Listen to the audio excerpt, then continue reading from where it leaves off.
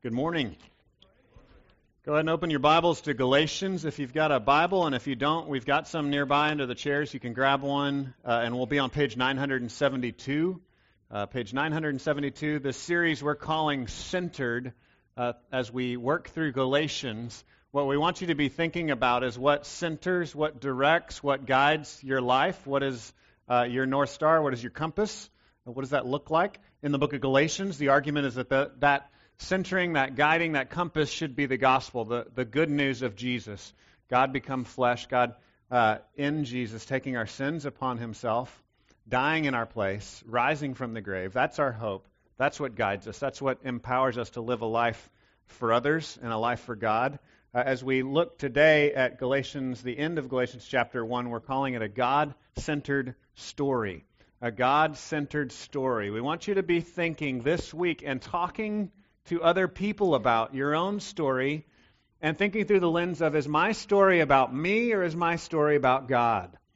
Is God doing something in my life or is it just me? Is everything me? Is it all about me and what I've done and what I've accomplished? Oftentimes we think of our story through the lens of maybe how much smarter we are than other people and what we've accomplished because we've figured it out, and the other people, they're just a bunch of dupes and they don't know. Maybe we see our story through the lens of pleasure, and we're just looking for one pleasure after another. Life is hard, so we're just trying to find pleasure. We're just trying to pursue something to make life better, to make the pain go away, to enjoy that next high, whatever it might be. Or you might have a religious story. And even with religion, your story can be about you. Your story can be about how much more religious you are than the next guy, and how impressed God must be because of your religious zeal. And that's kind of where Paul is. Paul is someone who was religiously zealous. His zeal, his intensity as a religious person was far beyond anyone else's. But he says he had to change. He needed God to intervene. If you're a Christian, your story should be something like this. I was wrong and God intervened. That should kind of sum up your story. Now, we all have particularities to it that makes it different, that gives it texture and flavor, right? We all have different details to our story, but that should be the basic story there. We'll read verses 11 through 24. Paul is giving his biography here, and Paul's biography first appears in the Bible in Acts chapter 9. So if you're a student, if you're wanting to go farther with this, go to Acts chapter 9. Then he retells the story a couple other times in the book of Acts, but that's where it starts, the conversion of Saul to Paul in Acts chapter 9. I'd also just by way of a side note let you know that when you first read it, it's going to appear like it's not completely in sync biographically, but when you kind of chart it all out and line it all up, you can see that there's gaps here and gaps there, and sometimes in the book of Acts, Luke, as he writes it, will say, and then this thing happened, and there might be a 2-year gap there. It's how they would tell the story. So it can be reconciled, but just wanted to warn you, on a first reading, it might seem like, wait, this doesn't quite line up. But if you do the work, if you're willing to put in the hours, it'll line up. So Galatians chapter 1, verses 11 through 24. For I would have you know, brothers, that the gospel that was preached by me is not man's gospel. So he's continuing where he was last week, saying this is not something made up by people. This is God's story. It's not our story, it's God's story. So again, verse 11 for repetition. For I would have you know, brothers, that the gospel that was preached by me is not man's gospel. For I did not receive it from any man, nor was I taught it, but I received it through a revelation of Jesus Christ. For you have heard of my former life in Judaism, how I persecuted the church of God violently and tried to destroy it. And I was advancing in Judaism beyond many of my own age among my people. So extremely zealous was I for the traditions of my fathers. But when he who had set me apart before I was born, and who called me by his grace, was pleased to reveal his Son to me, in order that I might preach him among the Gentiles, I did not immediately consult with anyone, nor did I go up to Jerusalem to those who were apostles before me, but I went away into Arabia, and returned again to Damascus. Then after 3 years I went up to Jerusalem to visit Cephas, this is Peter's other name, Cephas, and remained with him 15 days. But I saw none of the other apostles except James, the Lord's brother. And what I'm writing to you before God, I do not lie. Then I went into the regions of Syria and Cilicia, and I was still unknown in person to the churches of Judea that are in Christ. They only were hearing it said, he who used to persecute us is now preaching the faith he once tried to destroy. and they glorified God because of me. What I want you to connect the dots with today is that as we look at Paul's story, we're going to be challenged to the reality that our story can be the same. People can glorify God because of our story. As it says elsewhere, when they look at our good deeds, they praise our Father in heaven. That when they look at our story and look at the changes in our life, people can glorify God just as they did with the Apostle Paul. Let me pray for us, and we'll look at this more deeply. God, we thank you for your word to us. We thank you for the story that you've given us, and we thank you that you are writing a story with our lives. And God, we pray that you would help us to live out our part by faith, that we would see your grace at work in this story. We would see you as a good author, that you're writing this story well, and we would consider it a joy that we're caught up in your work of redemption in this world. God, I pray for those that are skeptical this morning. I pray that you would give us eyes to see, hearts to receive what you have to say, and we ask this in Jesus' name. Amen.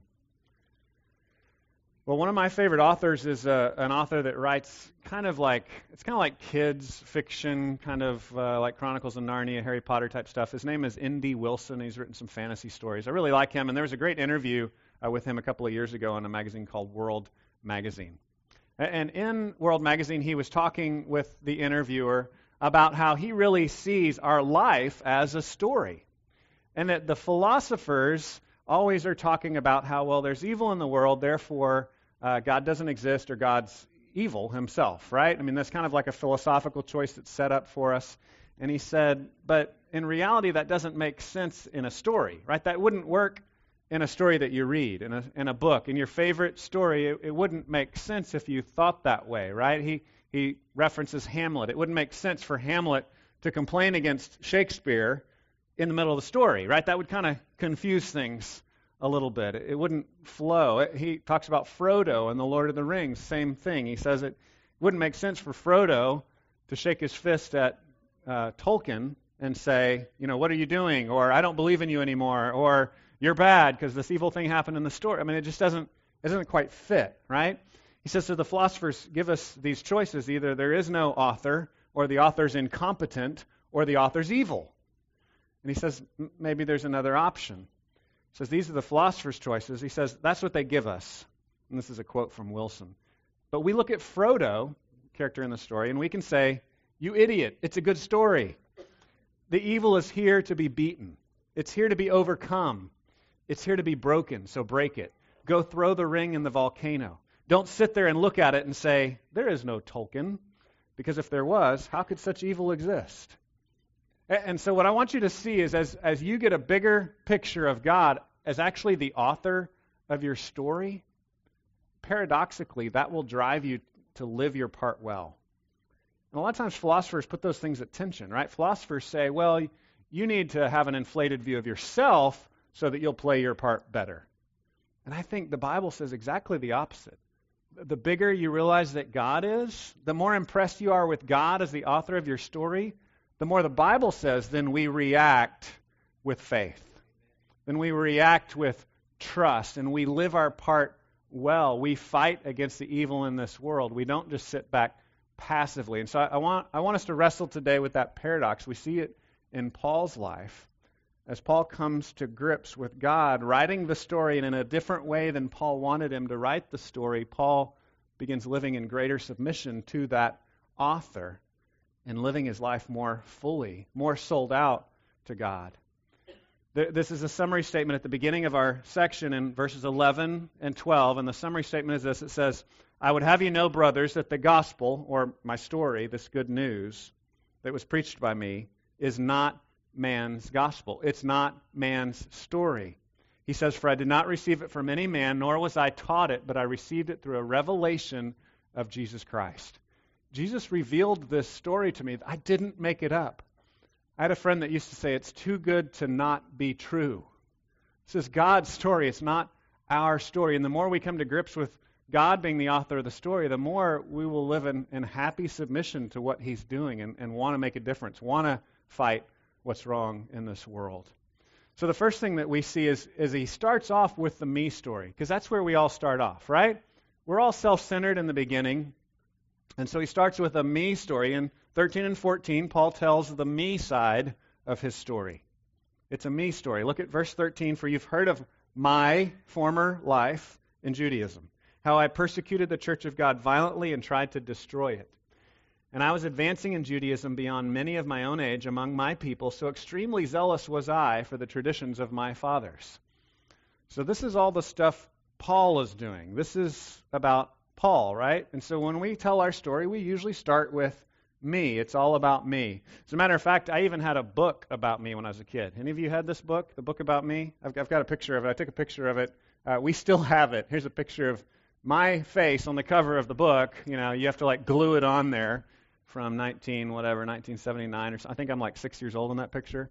Wearing my soccer shirt. That was my favorite shirt, right? And so you had this book about me where you would have like a blank face, and you would have to fill in the blanks, color in the hair, right? And this is what my hair looks like. You'd color it in. You'd color in the skin. This is what color skin I have. These are the color eyes I have. And you would fill in and fill out the book about you. And that's where Paul starts here. He's saying, this is who I was. Starts out with a book about himself.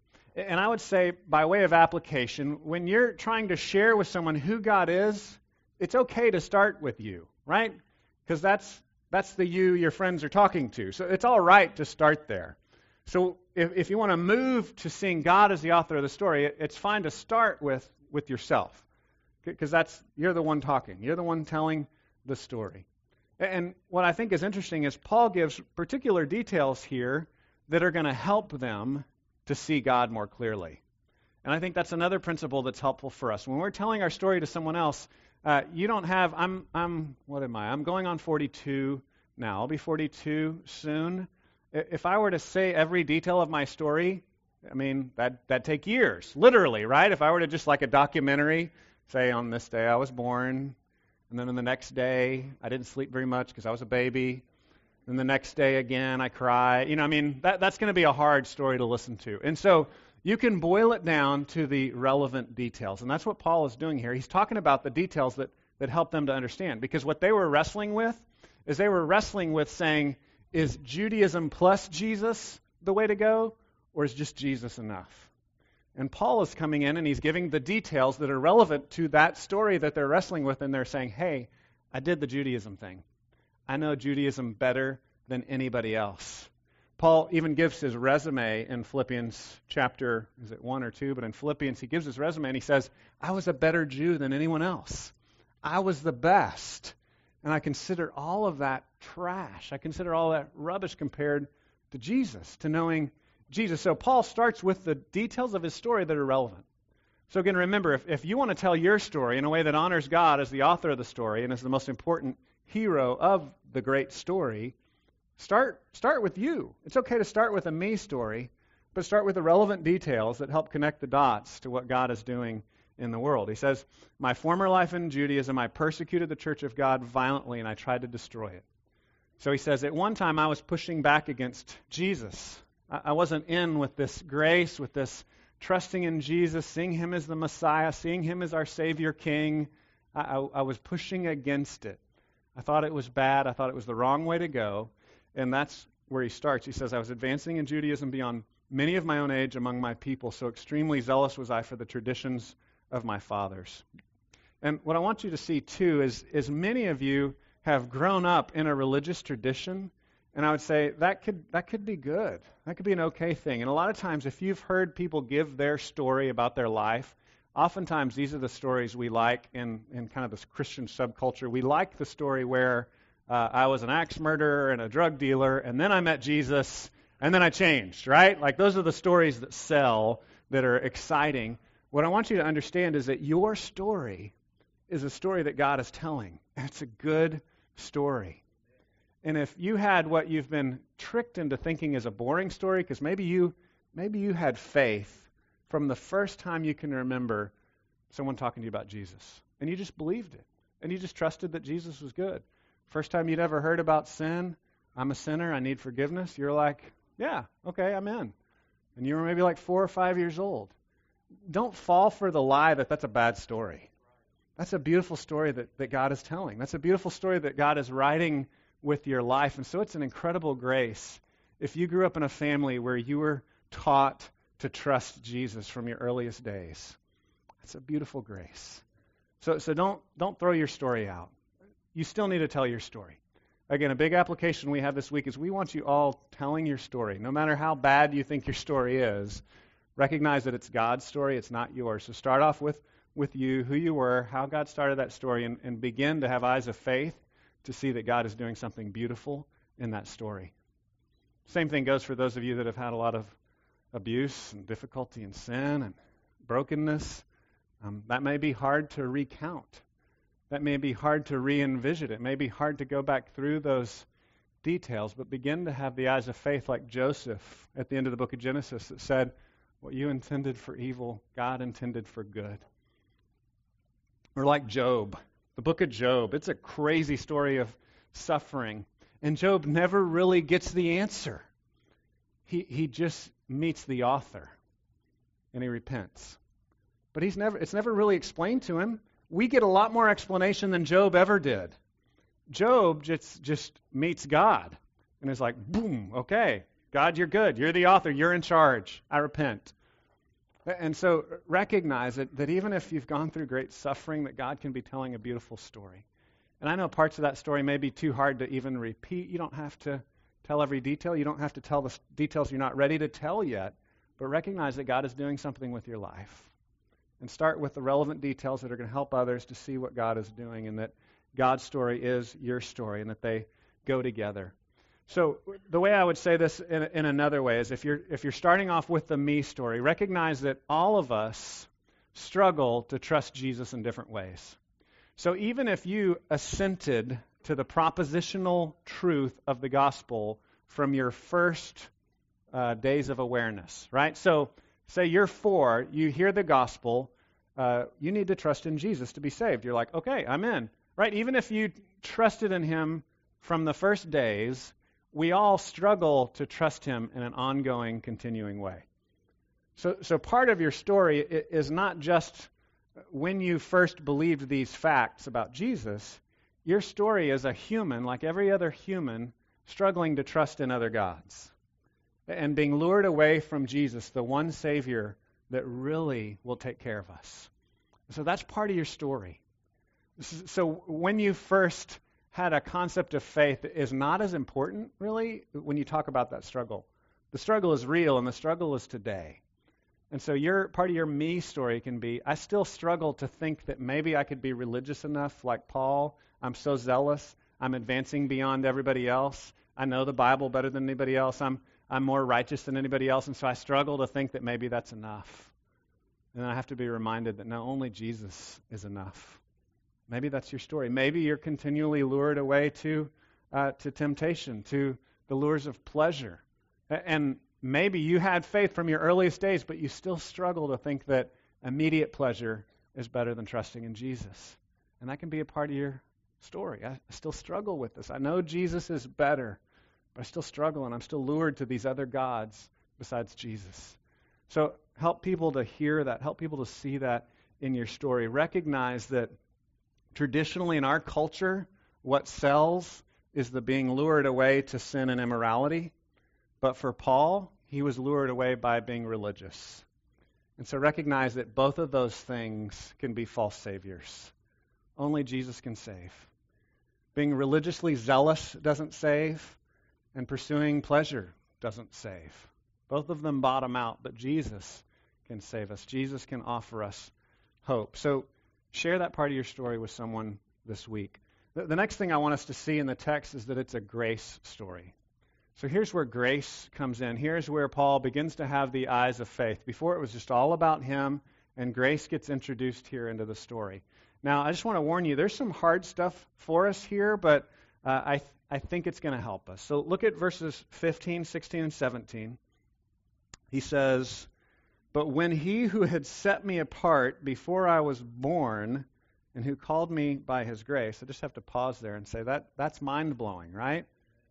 That God set me apart before I was born. This is like language we see elsewhere in the Scripture. It talks about predestination or foreordination. It's like this idea that God chose us, that God wrote our story for us. And I just want to acknowledge with you, if you're honest, I'll be honest for you, right? Maybe you're not ready to go there yet, but this bothers us as Americans, right? Because as Americans, we believe in our liberty, we believe in our own control, we believe in us writing our own story.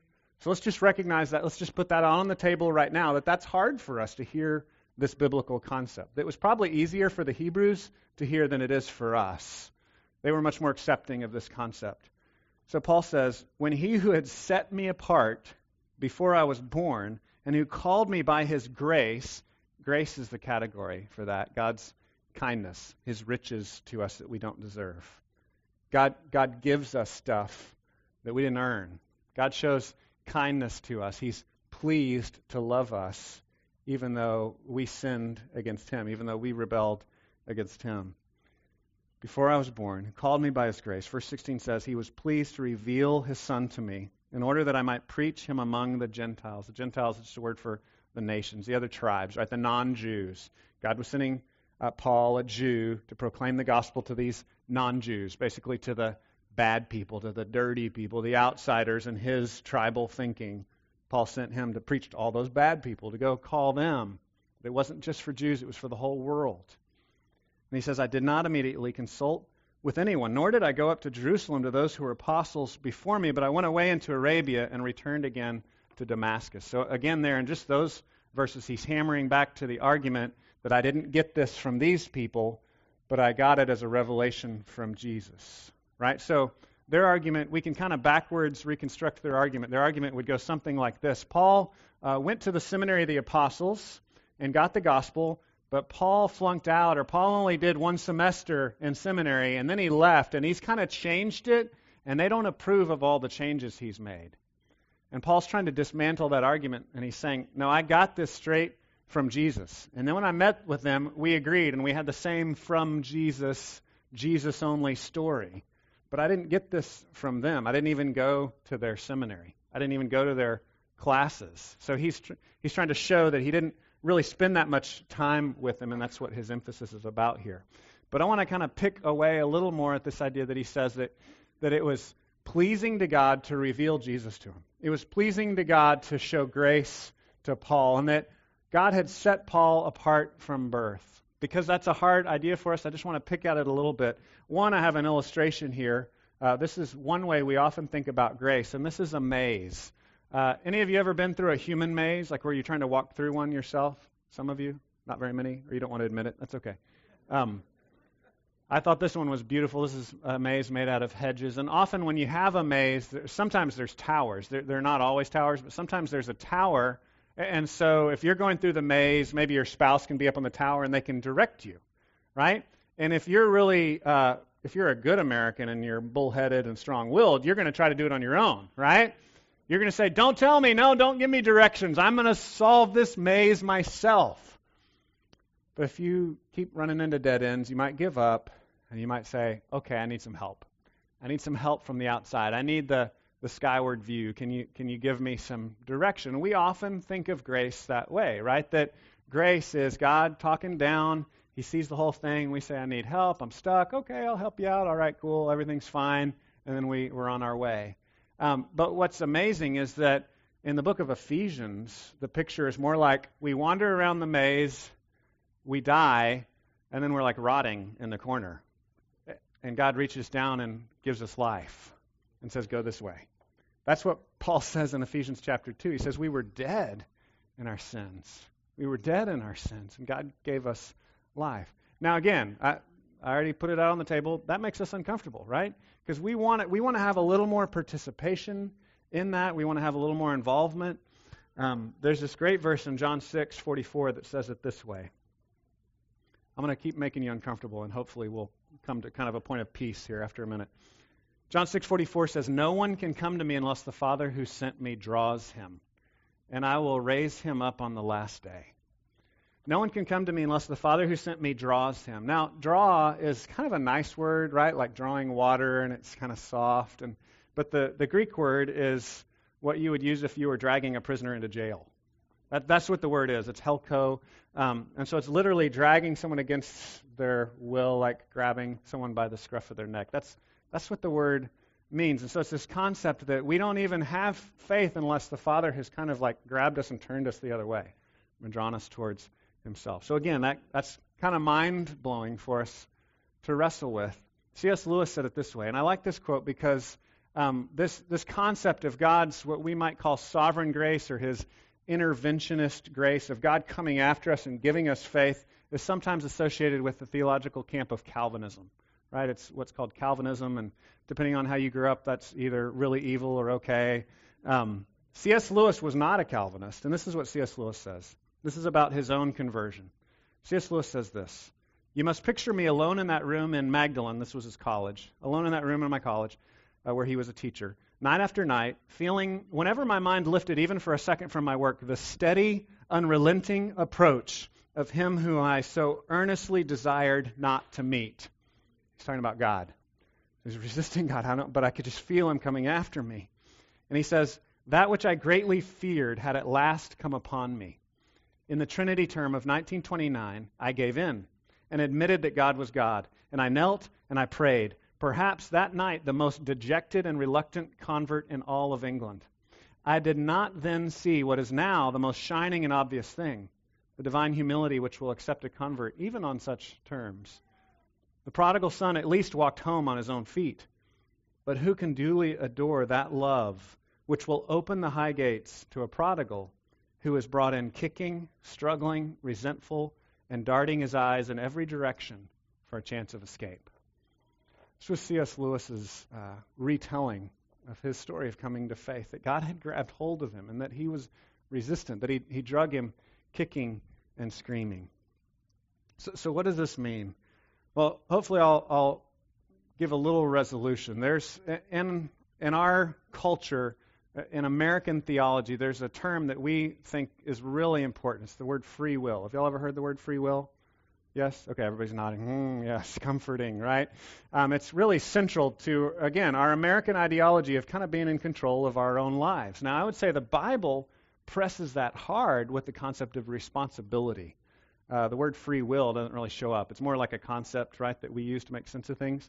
And so the Bible really does say we're responsible. We're really responsible. So in some sense, God had set Paul apart from birth, right? In some sense, God's the author writing this story, and he's absolutely in control of all things, yet we're also responsible.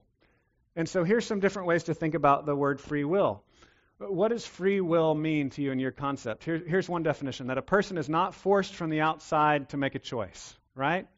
So a person's not forced to do something he doesn't want. That's kind of rough there when you look at it through C.S. Lewis's lens, right? How would C.S. Lewis say that? I'm not sure. Here's another definition: that a person is responsible for his or her choices. Absolutely. The Bible is clear. We are responsible. So if you think the idea of God being the author, or you think the idea of God setting us apart from birth, or predestining, or choosing people, or showing people grace that kind of breaks in and turns our direction, if you think that means we're robots, that's not what it means. We're not robots. We are responsible. We have real choices to make. Another definition of free will is that a person is the active agent in a choice made. Yeah, I would say that's true. The Bible says you're really making a choice. Even if God is intervening in your life and showing you grace and transforming your heart from the outside, we're still making choices. So that's still biblically true. And then the last two definitions of free will is that a person is free to do whatever they desire. Well, that one's kind of hard. Again, we say that, right? It's on a lot of posters with kittens on the ceilings of dental offices and stuff. But I don't know if it's really true, right? Like there's just stuff I can't do and I'll never be able to do, but I want to do it. And so we have to wrestle with that. We have to be challenged by that. I can't fly. Guys, I want to fly so bad. I would love to fly. It would be awesome. And no amount of like staring myself in the mirror and saying, "You can do it, Dave, you can do it." That's not going to work, right? If I was going to a cliff to jump off, you'd say, "Stop." You'd say, "Don't try it." Your will is not that free, okay? So we have to wrestle with our thinking of free will. And then finally, this is one that often Calvinists make a big deal of, is that a person has the ability to choose contrary to their nature. And that's one of the ways to think about it philosophically. Do we actually have the ability to choose contrary to what we want, right? Or in the end, are we always choosing what we want? So the idea that God's grace is relentless, that God comes in and comes after us, this grace idea in the Scriptures, the idea that Paul talks about in Romans 9 and Ephesians 1 and 2 of we're dead, but he gives us life. In a sense, this is the changing of our desires. Somehow it doesn't violate our responsibility. Somehow that doesn't violate that we are making real decisions. But God woos us in a way, or as John 6 says, drags us kicking and screaming in a way so that we actually want him now. I didn't want him before, but now I want him. And the biblical explanation for that change of want, I hated God before and now I love God. The biblical explanation of that is grace. It's not that I'm the smartest person in the room. It's grace. And so that's the biblical doctrine of grace. We struggle with how that looks, right? And I know if I polled the entire congregation, I'd get like 10 different definitions of how these things work together. And that's okay. You don't have to agree with me to be a part of this church, right? We would say the central doctrine of the church is that Jesus is where our salvation is found. Union with him, the person of Christ, who came to take our sin upon himself, who died and rose again, who conquered sin and death once and for all. That's the central doctrine. That's the important part. That's the part that Paul is fighting over here. But I also want you to see the kind of behind-the-scenes stuff that Paul is pushing as well, that there's a more global concept of grace, that there's a bigger picture here. And then I want you to see what the result of that should be. So if we're telling our story, we should make sure that it's a grace story. You may not articulate it the way that I have, right? You may not be comfortable with my view, but if you're a Christian, there better be grace. There better be some grace there. There better be a view that you bring sin to the table and God brings goodness to the table. There better be an understanding of that, because that is central. That is central to who Jesus is and what he's done for us. And Ephesians 1, 2, and 3 that just piles on. It's God's choosing, it's God's doing, it's God's wanting, it's God's loving. It just kind of piles these heavy grace concepts on. Then in chapter 4 is the first imperative that shows up in the book of Ephesians. And Paul says this: walk in a manner worthy of the calling to which you have been called. Walk in a manner worthy of the calling to which you have been called. So again, as Americans, we tend to think, well, if I think God's in control, I'll just sit in the corner, I'll just be couch potato, drink beer, eat potato chips, and I won't do anything with my life. But Paul says, the more you think that God is huge, and the more that you think God is gracious and you don't deserve it, the more you're going to live a life worthy of that calling. So that's the biblical tension that we have to wrestle with, is building up me going to make me follow Jesus better, or is building up God and his grace going to help me follow Jesus better? And the Bible tends to say that the paradox is, the bigger you think God is, the more you'll live a life worthy of that calling. And so that's the story that we want to wrestle with as we tell our own story. Was there any grace involved, or is it just a me story? Is it just, I did this, and I was smart enough to figure this out, and I was better than the other people, and I'm more moral than that guy, or is it about God intervening? Is it about God revealing Jesus to you by grace? The last thing I want us to see is that it's a new story. It's a story of change. We should all have a story of change. So Ephesians 4:1, we should walk in a manner worthy of that calling.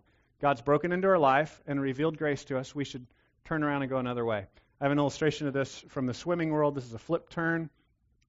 I've never been able to do this, but this is kind of an instructional. This is the same person, and it's the camera taking like 4 different pictures. So a flip turn is when you're swimming in the lane, and then you do some kind of magic and flip around and go the other direction. Okay? I don't know how to do it. That's it being done. You push off the wall, and you're now going in a new direction. You're not going that direction anymore, hammering your head against the wall. You're flipping and going a new way. And Paul says here that it's a new story, that he started going in a new direction. Look at verse 18. It says, then after 3 years I went up to Jerusalem to visit Cephas, remained with him 15 days, but I saw none of the other apostles except James, the Lord's brother. And what I'm writing to you before God, I do not lie. So again, he's minimizing his being trained and taught by the apostles to maximize this story that's too good to not be true, the story that came from God himself. Even though he was in agreement with the story of the apostles, he's trying to show that he didn't learn it from them and then mess it up and have to be retaught. He's saying then in verse 21, "Then I went into the regions of Syria and Cilicia, and I was still unknown in person to the churches of Judea that are in Christ." A lot of people still didn't know me, right? And then in 23, "They only were hearing it said, 'He who used to persecute us is now preaching the faith he once tried to destroy.'" He's showing the change in direction here. There's newness. He was trying to destroy this, and now he's preaching this gospel, this good news. Verse 24, "And they glorified God because of me." So the question is your life flipped around to some degree that points people to God's grace and allows them to glorify God, to make much of God? Or is your story a story where people make much of you? Now, I'm not calling you to sin so that you can change direction, so that you can make much of Him. I'm just calling you to be honest about your story, that even if you have externally righteous habits, that those are because of God's grace. And you need to tell your story in such a way that honors Him and honors the turning of what God has done in your life, honors the newness of what God is working in you, that we all are humans, we're all people that desire to be our own gods. We're all people that desire to glorify self, but the love of Jesus constrains us, turns us, so that we begin telling a new story. And the new story is about how good Jesus is, not about how good I am. So we want to live righteously. We want to live in a new way. We want to do things in line with what God is saying, like Paul is saying here, but we do it in a way that glorifies God. We do it in a way that makes much of God. As Ephesians 4:1 says, walking in a manner worthy of that extravagant grace that God has shown to you. Walking in a new way. Keeping the commandments, but keeping the commandments because of Jesus' intervention in your life, not keeping the commandments to prove how great you are. Honoring God, living a moral life because of what Jesus has done for you. Our big application this week is that you would actually get with some other people and tell your story.